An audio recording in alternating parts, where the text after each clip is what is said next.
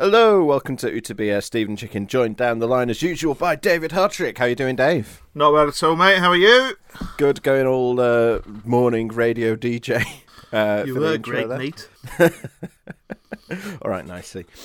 Okay, we've got two games to cover, so where do we want to start? We should probably go in the order that time goes and cover the Barnsley game first, shouldn't we? What did you think of that on Boxing Day? I thought it was bad town. I think we had, not to leap ahead, but we had good town last night in lots of respects. The Barnsley game was bad town, lots of possession, not doing much with it.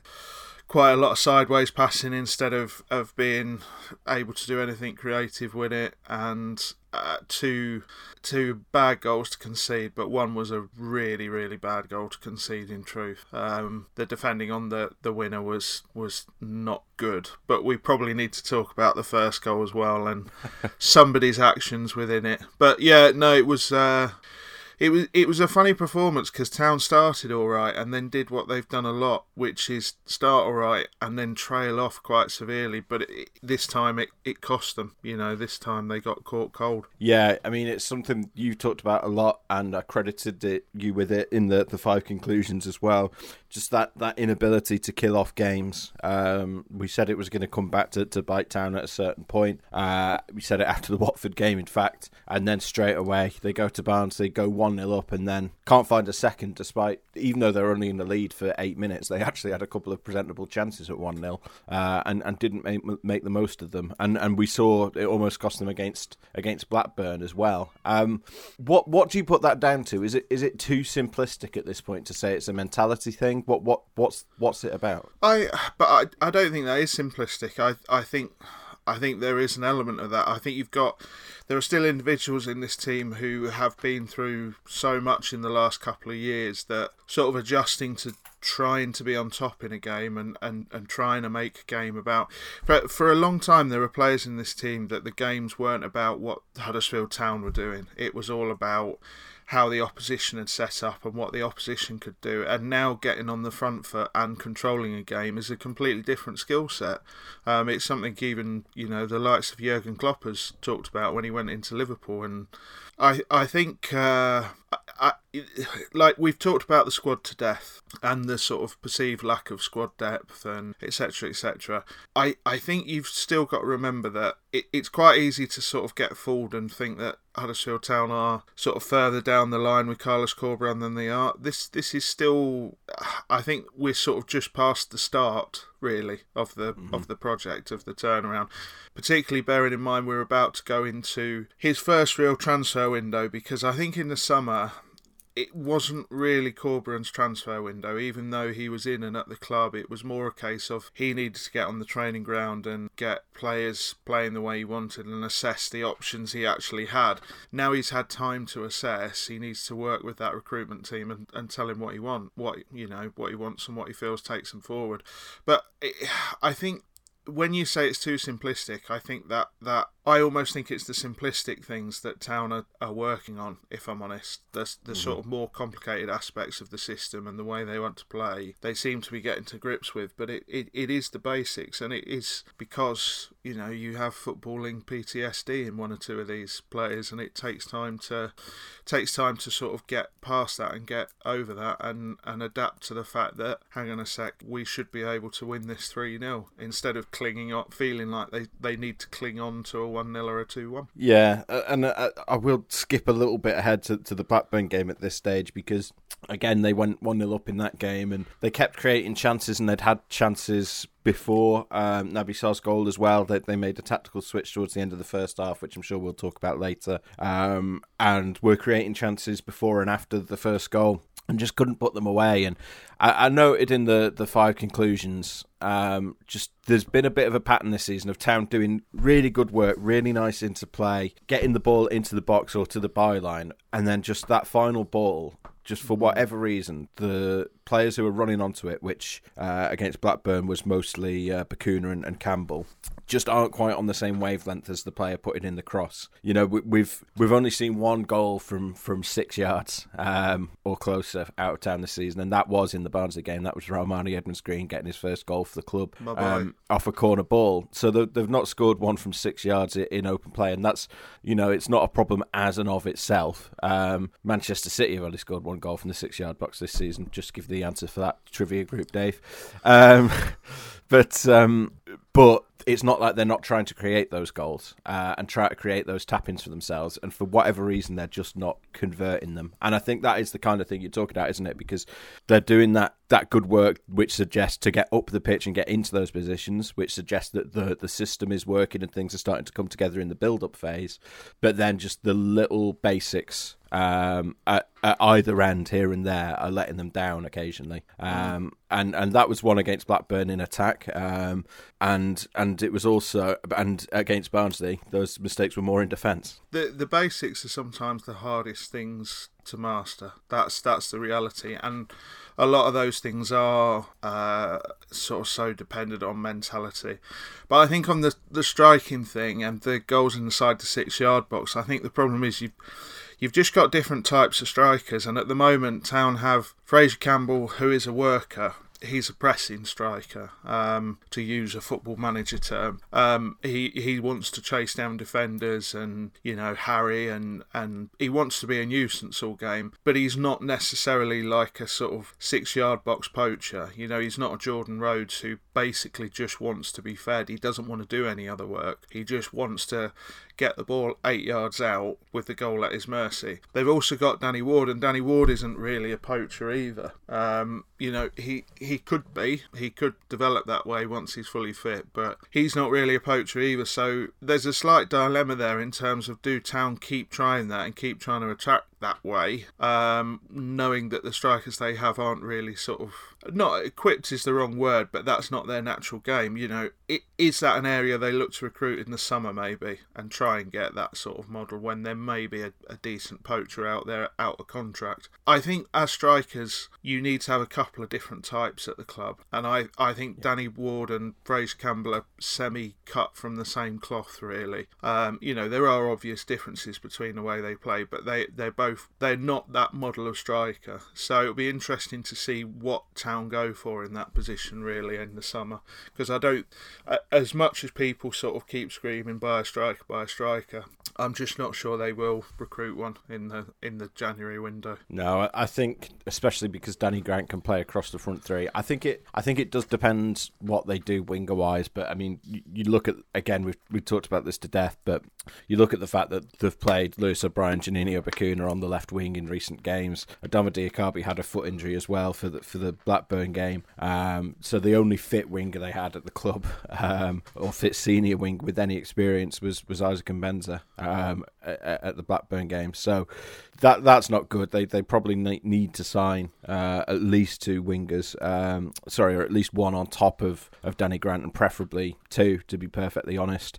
But yeah, I agree with you, and you know, it's a debate that has become a bit of a joke at this point, and every time there's sort of a Campbell miss, I'll get something on my Twitter or on my WhatsApp saying, "Oh, need a striker, don't we, Steve?" It's like, yeah, all right. Let it lie. But I have sort of come to, I think the last couple of games in particular, I sort of saw this coming as well, because I said as soon as Karoma got injured, I was saying I think it might be time for Danny Ward rather than Fraser Campbell. And I think especially sort of in the second half of games, if you're 1-0 up, there is a strong argument for putting on a striker who is the type you just say, the Jordan Rhodes type, who is literally just there to finish moves on the counter-attack.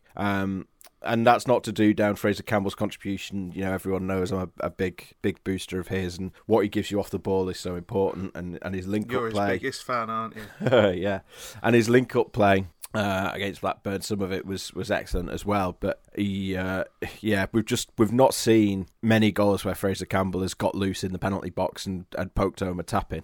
Is the thing. It's the same thing Town have always struggled with, which is to create high XG chances. And high XG chances, just again, I know we've talked about it to death, but it is quite as simple as, that free shot down the middle, like you say, the ball across the 6-yard box that's tapped in, the free header, etc. These things don't always happen because there are defensive mistakes. You have to create the opportunities, and I think Campbell's a willing runner, and he does a brilliant job at the job he can do. But yeah, I think one of Town's big problems is they don't have enough variety. And I know we've joked around before and said, well, Corberán comes from the Bielsa school, so if plan A's not working, you do plan A better. But I think there's obvious evidence that I think Corberán is a lot more adaptable than that. We've seen him play around with various formations and moving players around, etc. So he's not a Bielsa acolyte in that he is so set in his ways and so transfixed by his own system or anything like that. But yeah, I think Town's recruitment is not. It's not necessarily that they've got to get better players. It's more about getting players who just offer different things. Yeah. And if you get a team who can set up like Barnsley did and sort of defend fairly adequately. It was interesting that Barnsley went back to a system where, even though they're the home side, they're effectively playing as the away side. They're effectively giving Town the position and trying to hit them on the counter. I think Town had something like 56-57% possession, something like that. But tale as old as time, I think Barnsley had more shots, more clear-cut chances, higher XG, and it was, as I said, it was a little bit of a return to the old Town, and I think there's probably reasons for it, but it was important to then go and get a result against Blackburn. Yeah, definitely. And I think it was clear that Barnsley were playing to create those set-piece situations as often as they could. They're looking to draw fouls, win throw-ins, knowing that they had that long throw as a weapon, and force corners as well. And that first goal, we touched on it earlier.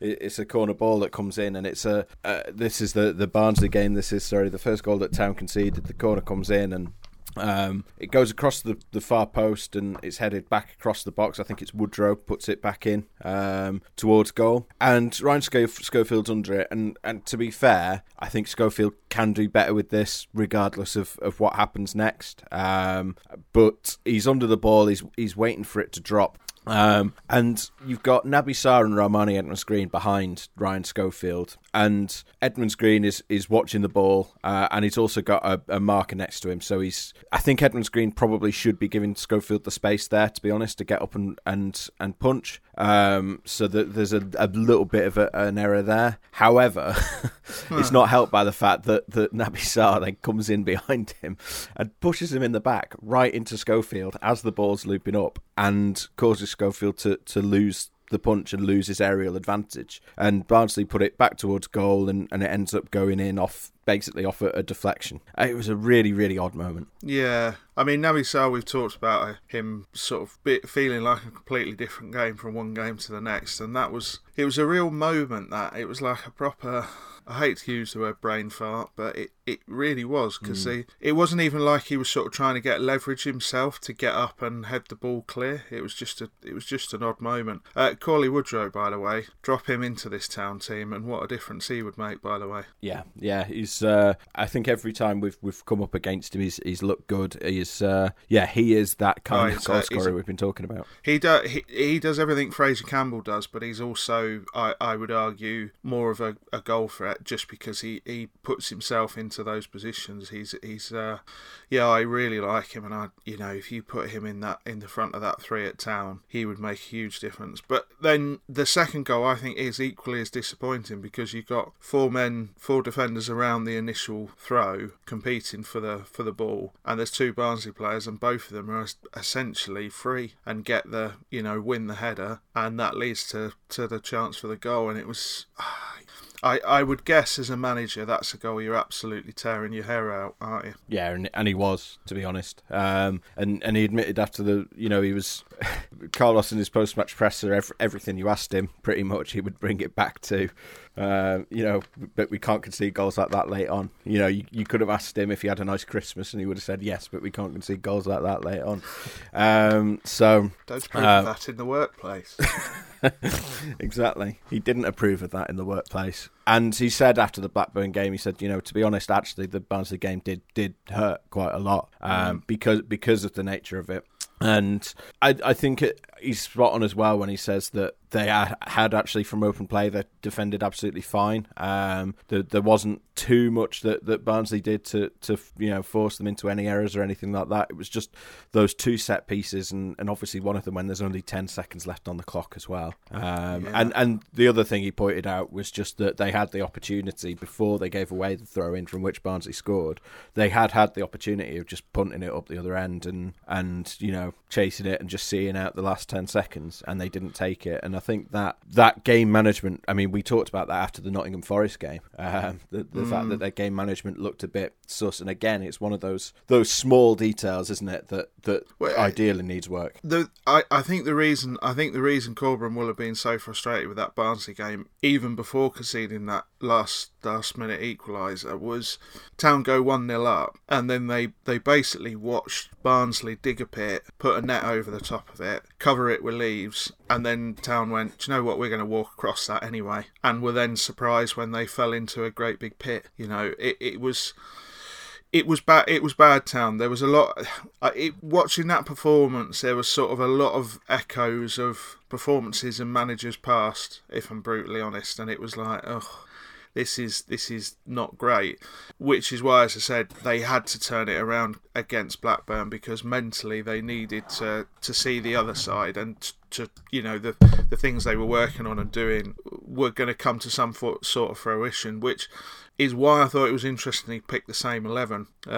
I have a feeling they probably got absolutely blasted after that Barnsley game by Corberan, and I think he was hoping to see a reaction, and I think he did get a reaction, to be fair. Yeah, it's fourth game in a row that they've kept the same 11, or played the same 11. Fourth game in a row where you've kept the same 11 is slightly different, I think you'll find, actually, David. Don't approve of that in the workplace. But no, he's kept the same 11 and made tweaks within it. And someone asked me last night when was the last time they played same 11 4 games in a row, because I'd looked up the stat for 3, and it's going to take me ages to look up 4, basically. I had to get my Rothmans out that you can see behind me there, Dave. That was the best way I had of finding it, and I'm not going through that again. Yeah, I know. Well, I don't think it's worth it for the start. It's been and gone now, to be honest. But no, he's kept the same 11, and but he's made tweaks within it, and he's made tweaks within games as well, to be fair, which is something that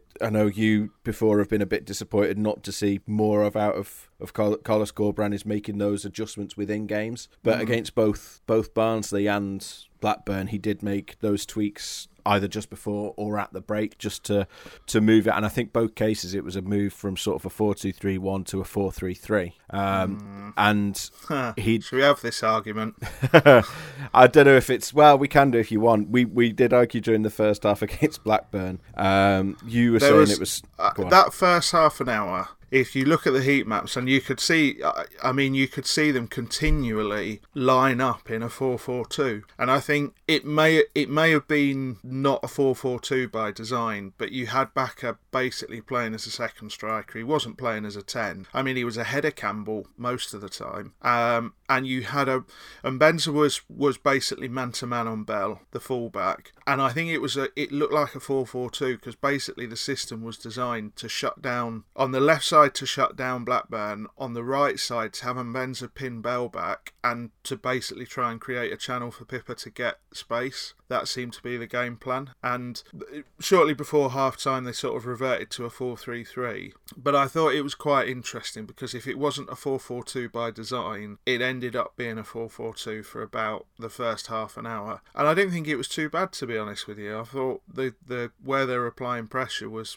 pretty good, but for a couple of bad finishes. I mean, that shot from Pippa where he cut inside, and basically the whole system was designed to get him into that position, and he got into that position and fluffed his lines, was a bit disappointing, really. Yeah, the debate we had, I was saying, is that a 5, because Mbenza was coming so deep and Pippa was pushing in so narrow that it almost looked like a 5-3-2 at times. But I asked Carlos after the game and he said it was a 4. So you win this round, Hartrick. Yes.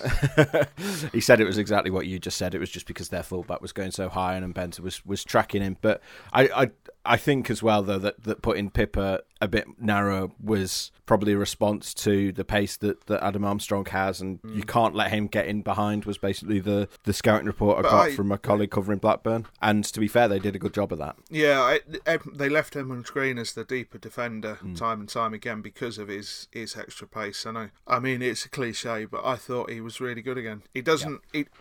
Thing is, he's not a spectacular defender. He's not a last ditch sliding challenge from 6 feet away defender, because he often doesn't need to be, because he's got great recovery pace. He knows where to be. He knows where to position himself. And there was a couple of times where Blackburn were trying that ball over the top, and Armstrong were getting frustrated because Edmonds Green always had 3 yards on him, because he knew when to just drop that little bit deeper to give himself the head start to get it. And I thought it was another very neat and tidy performance. Yeah, and they made the switch to 4-3-3. They had Lewis O'Brien, who started. So against Barnsley, O'Brien had started in midfield, and I think Bakuna was nominally the left winger, and he swapped them round at around half time, and then he basically kept it that way round against Blackburn. So against Blackburn, it was 4-4-2 off the ball, 4-2-3-1-ish on the ball, and he dropped Eiting back into the midfield 2 alongside Hogg, and had Bakuna as the 10 and O'Brien on the wing. And then after they switched it round, Bakuna came back as a more of a central midfielder, and O'Brien pushed on and into the much more of a front 3 role. And as I wrote in the conclusions, I can see the logic in that. I think there is merit in that, given that they don't have another winger basically to go in and fill the Josh Koroma role. You still want to keep that relationship between O'Brien and Toffolo, and because they've had so much joy out of that over the last sort of 12 months or so, with O'Brien playing as a left-sided central midfielder. So if you want to replicate that relationship, I can understand the logic in going, okay, well, let's get them doing it in the final third by putting O'Brien higher up, and we just replace the midfielder instead, who sort of plays inside them and helps them play the balls between each other and acts as that third point of focus in the triangle. What did you think of O'Brien on the wing? I think it's definitely an experiment to continue with while they're sort of struggling for personnel like they are. I think the slight problem you've got is, if you look at the right, you've got Mbenza, who has become really quite an unselfish player, because he knows part of his role is to get the best out of Pippa. So like we say, not to repeat myself, but he was pinned on Bell going forward and coming back to try and create that channel of space for Pippa to run into. But Mbenza was also dropping in when Brereton was pulling away and pulling to the wing. He was also getting back and doubling up. It was a really, as I said, I thought it was a really good performance from Mbenza, in that he was just so unselfish, and he absolutely worked his socks off. On the other side, what you have is that Toffolo's natural game, the reason that sort of Toffolo's not making the burst forward and finding himself in spaces as much, is I think that what O'Brien tends to do, because he's not a natural winger, is he either pulls very, very wide, so Toffolo hasn't got that space to run into, and if he comes inside, it's a gamble because he knows he's leaving a gap behind him, or O'Brien tends to come very, very central, so then Toffolo can't come inside because basically he's got the whole of the left wing to himself. So they've not quite got that same sort of relationship yet, because ultimately it's not O'Brien's position. But I think what you can see is there's an understanding there, and just so little with O'Brien there and his work rate and his speed, so little of danger comes from that side. When he plays there, when you have Toff as his backup, essentially, you just don't get problems down that side. It's just a very, very secure part of the team. So it's a slight trade-off in that I think you lose some of what Toff gives you attacking wise, but you are just pretty safe and secure over there. What you do get from Toffolo is he concentrates a bit more on his defensive abilities, and you get a couple of tackles like he did in the first half last night, where he was the difference between Town going in at half time potentially 2-0 down. So I it's definitely worth pursuing. I don't like Bacuna out on that left side. And I don't think he likes it either. If I'm brutally honest with you, he seems to labour over there. I don't really like him as a 10, but I thought Bacuna was quite good basically playing as a striker with Campbell, because sometimes you do want a 2 to try and pin at least one of the centre backs back to create space for midfielders to run in. And if you have O'Brien up there who has a propensity to come through the middle, even though he's normally playing on the left, again, I think that's potentially that's an experiment worth continuing with. Yeah, we should touch on Janino Bacuna as well, because I don't think we've had a chance to talk about it on the podcast. But certainly not in praise terms. No, exactly. He's been much better the last 4 games or so. Much better. And I put that to Carlos Corberán after the Barnsley game, and he said it's not just a subjective thing. He said you look at the GPS stats, that they wear the GPS vests, as many of you will know, that track how much running they're doing, what speed they're going at, everything like that, how intensely they're running. And he said Bacuna's stats over the last, then 3 games, and I imagine now 4, have gone up massively. His values have hugely increased, which, as he said, it doesn't tell you that a player's playing well, but it tells you how much effort they're putting in, how much sacrifice they're making, and it passes the eye test as well, to be fair, because I thought, especially against Barnsley, Bacuna was really busy. He was very aggressive against the ball, which was good to see. He was notably strong. Sometimes Bacuna is too easy to get past. But he has a tendency to mentally give up, doesn't he, on certain situations, and there was a notable lack of that against Blackburn. Yeah, and against Barnsley as well, to be fair to him. And he's looked a lot better, and he's still not, obviously he's not been putting in 8 out of 10 performances, but he's been putting in 6s and 7s, and that's good to see, because I don't think he'd got to that level where he was putting those in. He was consistently putting in sort of 4s and 5s before, and I think if he keeps up that level of effort, then inevitably you are going to start seeing those 8 out of 10 performances out of him again. And I think he quite liked that role last night, because, as I said, if he was playing as a 10, he ignored that and was basically playing as a second striker, and I think he quite enjoys pushing on. And he was unlucky. There was that situation where second half where O'Brien, great run down the left, looked up and thought Bacca was going to be in that striker position in the 6-yard box, 2 yards from the line, but just Bacca's natural instinct had told him just to hang back slightly he thought it was going to be a cutback, and he was unlucky, but he's still got a long way to go. He's not, let's be honest, I think he still owes Town a little bit at this point, but it's good to see that he seems to be engaged again, to be frank, engaged and trying again. And I don't know with Bacuna, I think it is a mentality thing. I think he is a player that is definitely needs an arm around him and needs some individual management, and it seems to be paying off. But I think another word for Hogg as well, who I think is just quietly, metronomically really, really good. And it's, again, a bit like Edmonds Green. He doesn't do necessarily the really flashy stuff. He's not pinging 40-yard balls around, or he's not doing those crazy, sliding challenges, although he did have one moment last night when he should have got booked, to be fair. Yes. But he's become such an important player. He doesn't just split the centre-backs anymore. He is basically the first point of attack. He's always the launching pad. And I think, I just think he's quietly just having a brilliant season. Yeah, he is. We talked a lot about, Carrie Toffolo being in head and shoulders player of the season form earlier this year, and I think Hogg has worked his way into that conversation. I think he's been consistently 7s and 8s, which is really, really impressive stuff. When you get into that level on with such regularity, and my counterpart who covers Barnsley for the local paper over there asked me to do a piece before that game saying, what's the predicted lineup, how have Town been, who's the key player, and I couldn't look past Jonathan Hogg for the key player, perfectly honest. Just the form that he's been in and the influence he has on the side at both ends.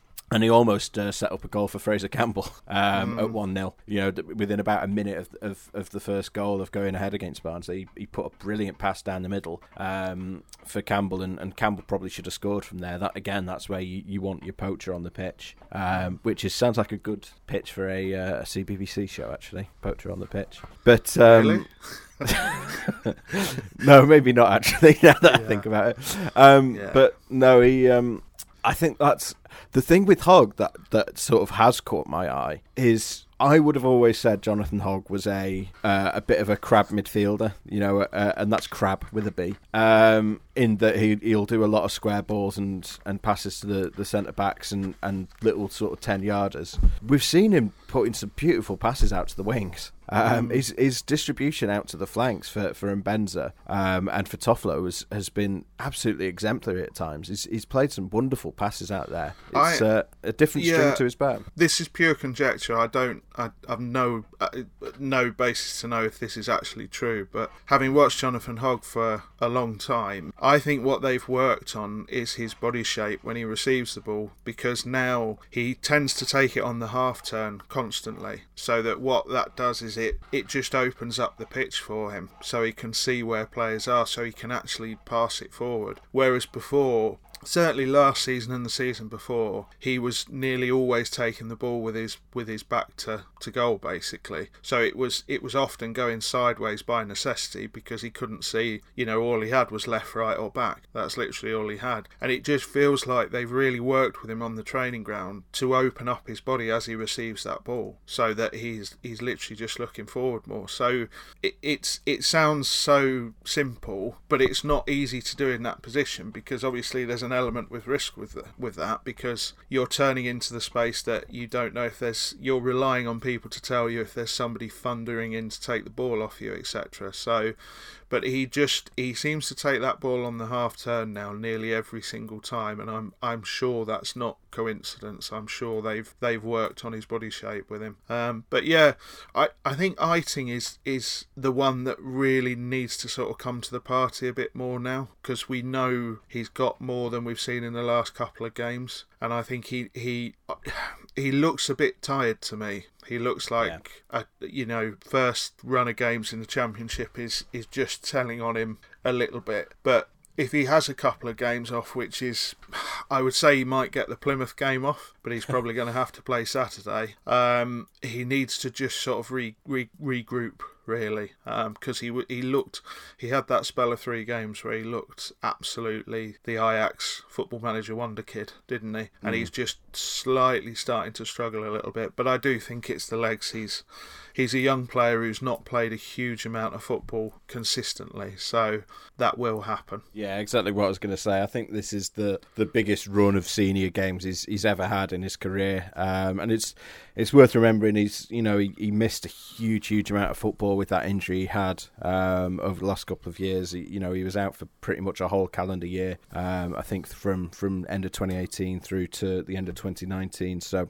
I think this was to be expected when they signed him, to be honest. At a certain point the games would catch up to him, just because his body's not quite as used to it as some of the other players in the squad. But yeah, I think he's sort of regressed back a little bit to the player that he was when they first signed him, where he needs a little bit, just not long, but like a quarter of a second, half a second longer to think about what he's doing and execute it than he's ever going to get in the Championship.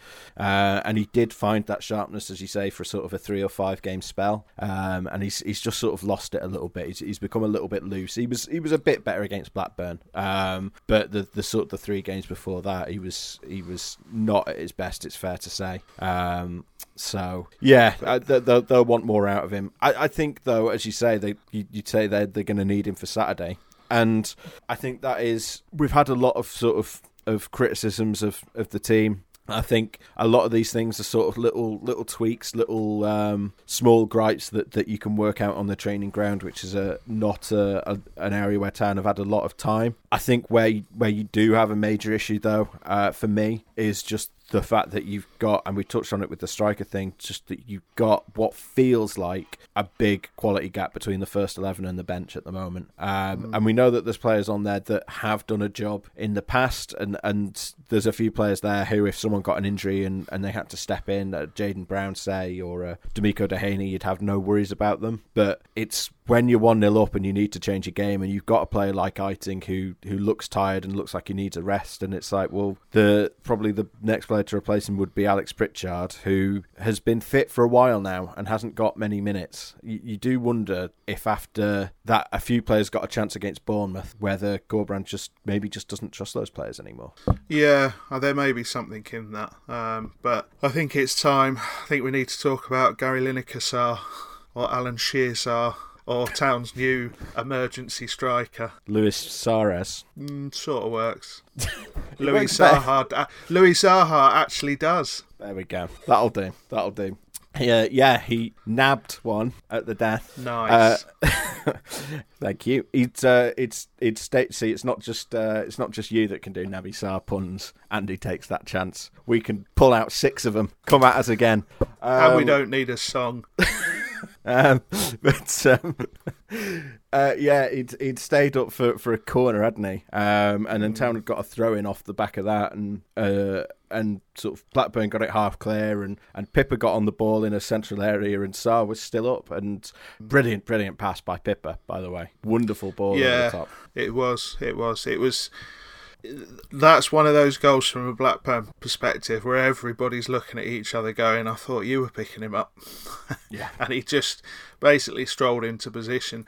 The first goal was a good header, but I thought what was interesting there was Campbell's run where he peeled to the back post and then came back towards the penalty spot. And I think that took a couple of Blackburn players' eyes off the ball, and Sarr ended up basically having a free header. But the second goal was very Rio Ferdinand against Liverpool, wasn't it? It was like one touch control and then sweeping it into the corner. But we've been told that that's what Naby Sarr likes to do. He does like to get forward. He does like to get into those positions now and then. A bit of a Gerard Piqué, who always fancies himself to get double figures for the season.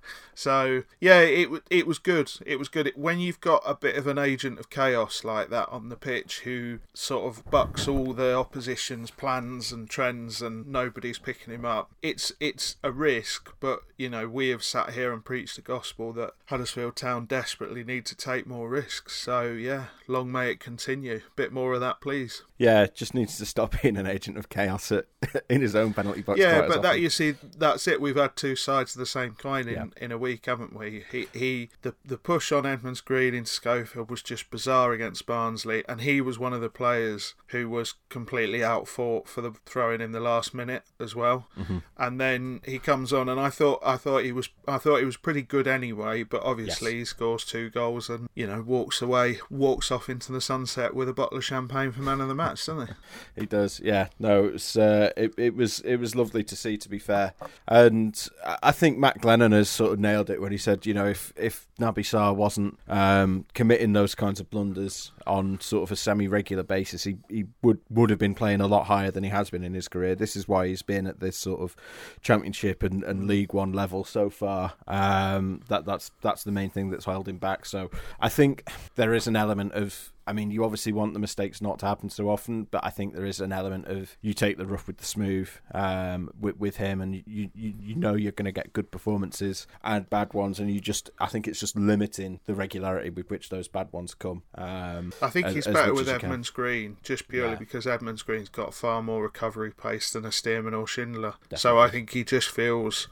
I think he feels slightly more confident, and I think he feels more able to take those risks, and stay up after a corner like that. So I know I'm a massive Reg booster, but I think when you look at what he gives Sarr in those sort of games, I don't think anybody gets fit defensively and just walks into that back four anymore. I think that places Edmonds Green for the foreseeable, really. It was another sort of neat and tidy performance. He's becoming a very accomplished player, and sometimes it's not about, when you get a good partnership, it's not necessarily about them both both being brilliant players. It's about them complementing each other. And I think Sarr and Edmonds Green actually work pretty well together, in truth. Yeah, I'd completely agree with that. And it looked good on paper. It was something we talked about earlier in the season as well, when Schindler and Stearman were playing together, and I think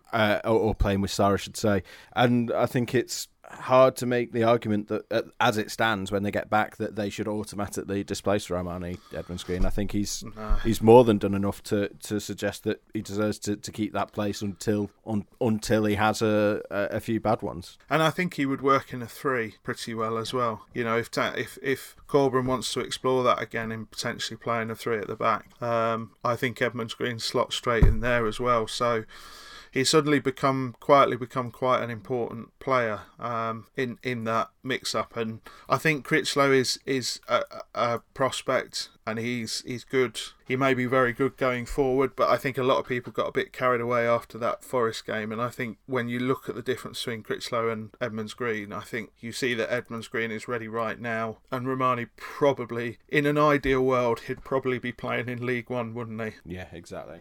Out on loan. Yeah, I think there's a couple of players in the squad like that as well, and again, that's where I think if you have the opportunity to do it in January, you maybe get in one or two others. I think maybe having another right back and being able to send Tomiko Dehaney out on loan would probably stand him in good stead for the future at this stage, because I think him and Jaden Brown just are not going to get the minutes with when Pippa and Toffolo are such important players and are clearly sort of so far ahead of them in the development. And I'm not having a go at Jaden Brown or Tomiko Dehaney at all, but it feels to me like both of them could benefit massively from a loan, either down in the sort of the Championship relegation battle or in League One. We'll see what the January transfer window brings. And to be fair, the flip side of saying they're not getting minutes is that Town aren't relying on them to come in and have to play 20 games. So there's two sides to that. But and a quick mention as well, because I didn't mention him in the 5 conclusions, and someone has quite rightly asked, Jimmy Flynn on Twitter has quite rightly asked why I didn't give him a mention for that save against Blackburn. Yeah, you idiot. I think it's a fair comment. It was a great stop, wasn't it, from Schofield early on against Blackburn, and we've seen that his shot stopping from close range is absolutely phenomenal at times.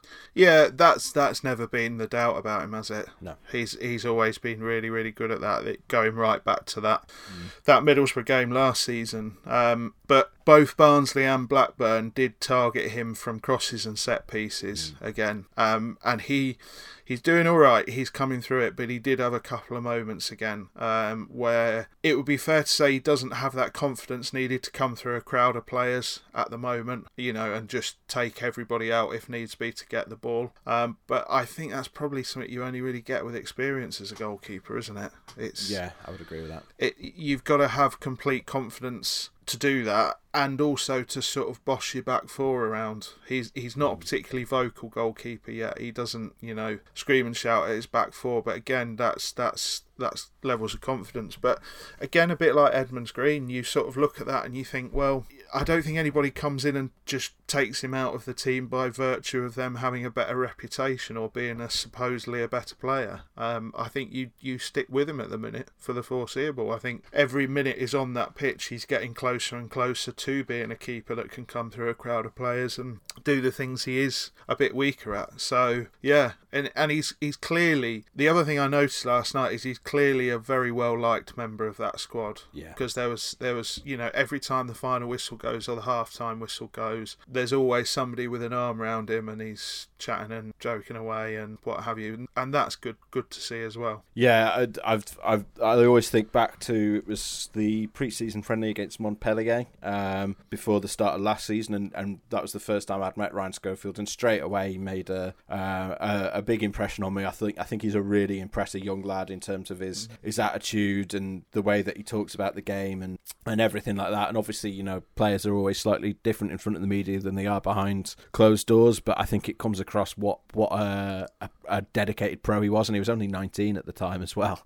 Obviously he's 21 now, and yeah, he's he's coming on, and I think he's genuinely, you could see him playing as number one for Huddersfield Town for the next 10 years if everything aligns for him and goes right for him. And everyone likes it when you have hometown lads playing in the team, and he could be the next one to do it. Yeah, definitely. And there's...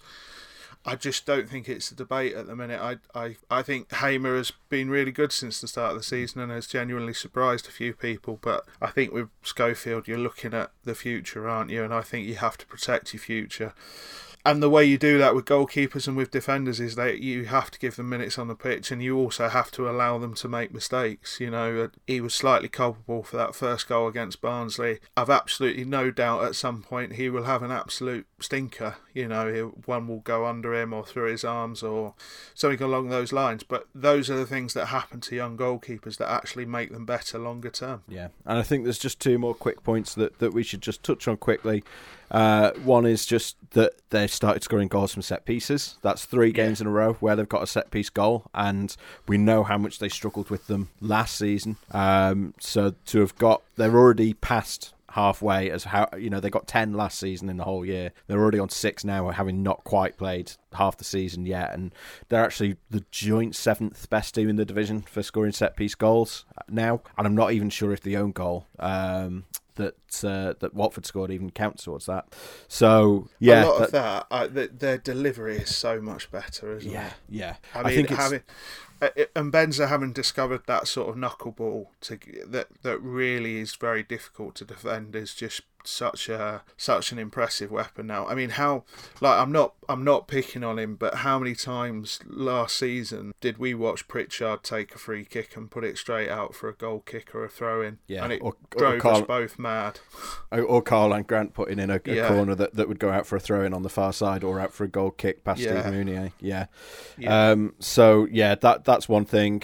Carlos Gordran also praised his assistant Narcis for his role in that. He says he's sort of the mastermind, the man with the laminated book, which makes him sound like he's founded Argos, but he's the man putting the routines together. And I think just the variety of routines they've got, and every club obviously aims to have this isn't like unique to Town or anything, the idea of putting 2 men over the ball for every set piece to keep the opposition guessing.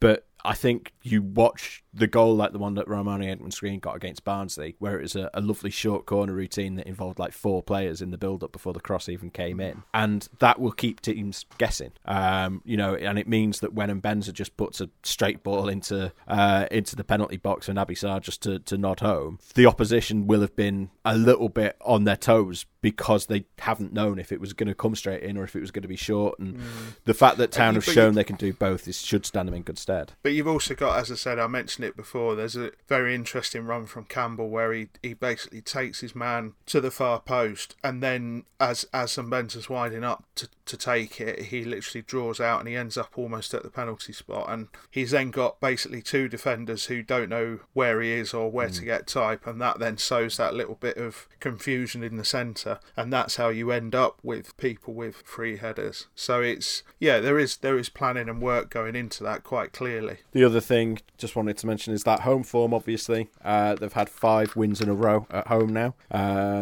Excellent job opening your bottle of Coke quietly, which I've just completely undone by bringing it to the attention there. But no, they've won 5 games in a row at home now, which is the first time since 2016. If they can make that 6, it will be the first time since 2003. So no pressure on the Reading game then. The thing about the Reading is they're just such an odd. Yeah. Like, they break every statistical model. They outperform every model that you think you've got them nailed in. They underperform in others. They're just an impossible side to try and predict, as many have found out this season. The one thing you don't want to do with Reading is give them too many clear chances, because they're remarkably clinical in front of goal. They don't score many, but their shot conversion and chance conversion is just insane.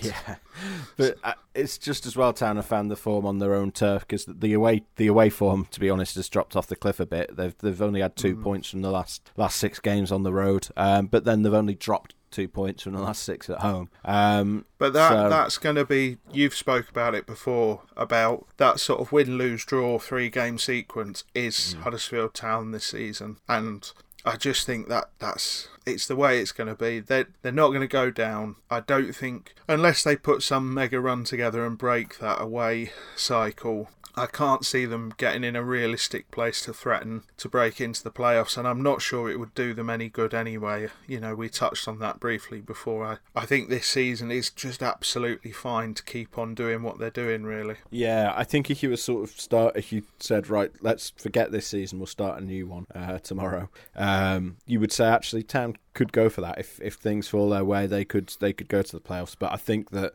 just the slightly slower start they had, and they did have a run earlier in the season where I think they had one win in 7, something like that, as probably means it's just a bit too late now, unfortunately. Even if they were to maintain, I think it worked out, even if they were to maintain sort of their current points per game rate, which is 1.7 per game over the last 10 games, they would not quite get into the playoffs. I think they'd finish 7th. So I think and I don't think they will maintain that, just to be a bit pessimistic. Yeah, it's promising though. Going into 2021, we've played the last game of the year, and do you think we're seeing that upward trajectory now, Dave? We talked about this a lot at the start of the season and wanting to see that needle move up a bit. Do you feel like we're getting there? Yeah, slowly but surely. I think what's become very clear is that there's going to be nothing sort of massively meteoric about turning Town round, and we did say at the start of the season that's what they needed. They needed some easy mid-table, comfortable, drama-free games, which is what we're getting a bit of. The points return is consistent, even if some of the performances aren't. And ultimately, like, I know we both roll our eyes a bit when talking about transfers and transfer windows, and how all anybody ever says to us is they need to buy 1 million players for every position. But I think come the summer, I think that this window is quite interesting, but I do feel anybody that comes in, other than, you know, who they've already got, it's probably going to be a slight stopgap, and then this summer there's going to be a really big evolution, because, I mean, you look at the players that are out of contract, and there has to be, really. So I do think what all they have to do is just get through to the end of the season. Just get through to the end of the season, finish somewhere between, I don't know, 10th and 16th, and everybody goes, yeah, fine, okay. What does the first 11 look like on day 1 of the season, and what does the squad look like the day after the transfer window shuts? That really is where next season's fortunes lie. So yeah, I'd say it's broadly fine. They still have a lot of the historical problems are still there, and they still have games like Blackburn where they come to the fore. But I am honestly at the point where I think until next summer, when it will feel like a fairly big clear out, I think, if I'm honest. They might retain one that we're not expecting them to, but I think they're going to sort of lose the bulk of the squad that took them, certainly, you know, first season of the Premier League. Those that remain, I think, you know, there's likely only sort of Hogg maybe survive. So yeah, I think they're doing I think they're doing fine, and I think fine is fine. You know, can't really ask for much more than that as it stands. Yeah, magic. Right, I feel like we got through loads today. This episode feels like a dense fruitcake of a podcast. We're good, in my opinion.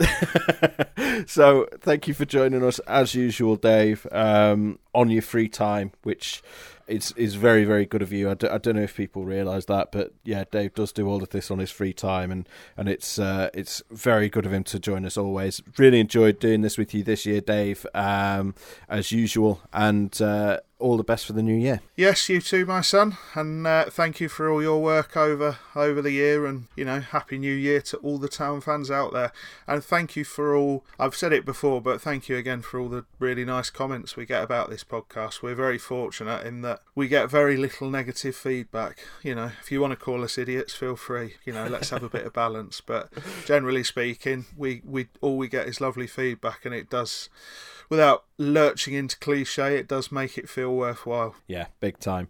Totally agree with that, and all the best to everyone listening for the new year, and we'll be back at you next week after the Reading game, back on Monday again as usual, I would imagine, all things being well, and we'll see you next time. Goodbye. Goodbye. Upturn!